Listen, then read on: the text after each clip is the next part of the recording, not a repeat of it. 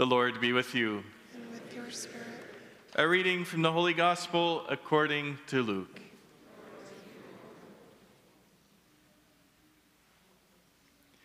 Jesus told this parable to some who trusted in themselves that they were righteous and regarded others with contempt. 2 men went up to the temple to pray, one a Pharisee and the other a tax collector. The Pharisee, standing by himself, was praying thus: God, I thank you that I am not like other people, thieves, rogues, adulterers, or even like this tax collector. I fast twice a week. I give 1/10 of all my income. But the tax collector, standing far off, would not even look up to heaven, but was beating his breast and saying, God, be merciful to me, a sinner. I tell you, this man went down to his home justified rather than the other. For whoever exalts himself will be humbled, but whoever humbles himself will be exalted. The Gospel of the Lord. Praise to you, Lord Jesus Christ.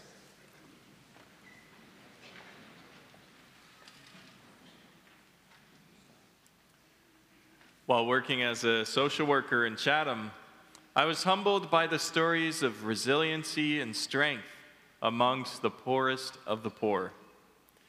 I grew up in a family where my mom and dad worked full-time to support us, and we were never left without.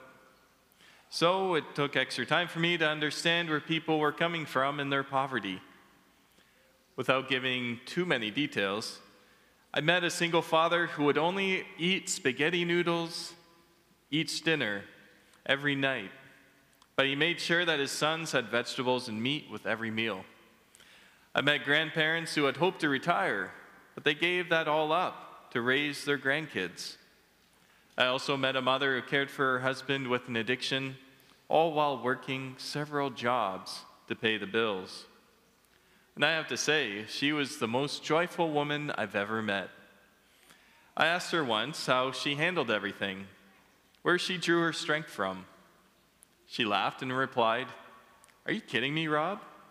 The strength is not from me, it's from him." And she pointed to a crucifix on the wall. She also asked me every time we had a meeting whether I had applied yet to be a priest at the seminary. In our modern day, there's a hesitancy about admitting to our weakness, poverty, and neediness. The American dream and what's been called the prosperity gospel tells us that we must be strong, self-sufficient, and competent if we want to get ahead. That the last thing that we should do is reveal our fears and flaws.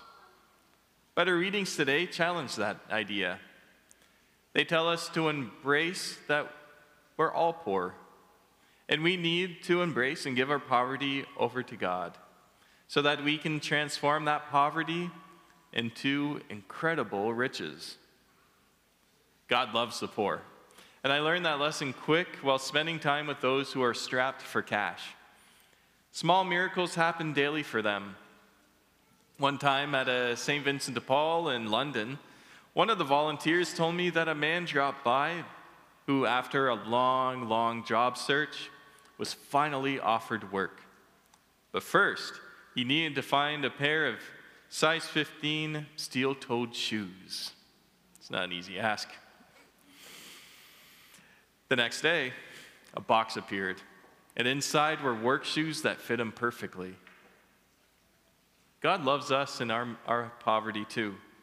Just like parents are drawn to the needs of their children, God is drawn to us in our neediness, especially when we recognize that we need his help and when we humbly ask for it. We see this in a concrete way in the gospel.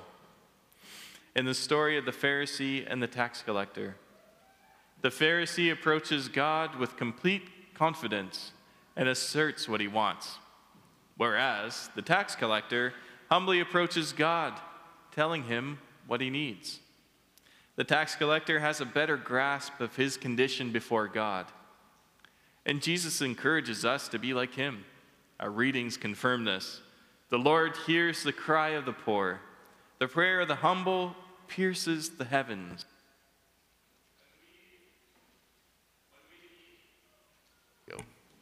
When we admit our poverty before God, He's standing ready to fill our emptiness with His own Spirit. This is really a difficult message for our modern world, in much the same way that it was in the time when Jesus said it. Today's culture, in many ways, is like ancient Rome, where personal wealth and pleasures were put first before all other things.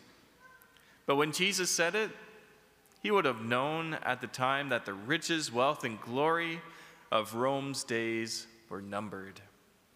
He has a better message that would outlast Rome's. And it's a message that will outlast our current culture too.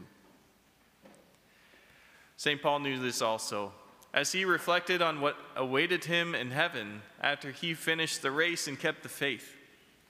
He knew that God's work would supply all of his needs. And it's a miracle how St. Paul was able to avoid being arrested by the Romans right away. How he was able to share Christ's saving message to all nations before he received the crown of martyrdom. St. Paul cooperated with God's direction and grace and knew that the glory wasn't his own. He says it himself, "To God must be given all glory forever and ever. Amen." So as you continue your week, maybe consider an area of poverty and weakness in your own life. Picture yourself standing together with the tax collector, humbly asking God for the grace to care for you. So I'll conclude with a powerful message from St. Paul regarding the thorn in his side, his greatest poverty and his greatest weakness. He says, "3 times I begged the Lord about this, that it might leave me. But he said to me, 'My grace is sufficient for you, for power is made perfect in weakness.' I will rather boast most gladly of my weaknesses, in order that the power of Christ may dwell within me. Therefore, I am content with weaknesses, insults, hardships, persecutions, and constraints for the sake of Christ. For when I am weak, then I am strong."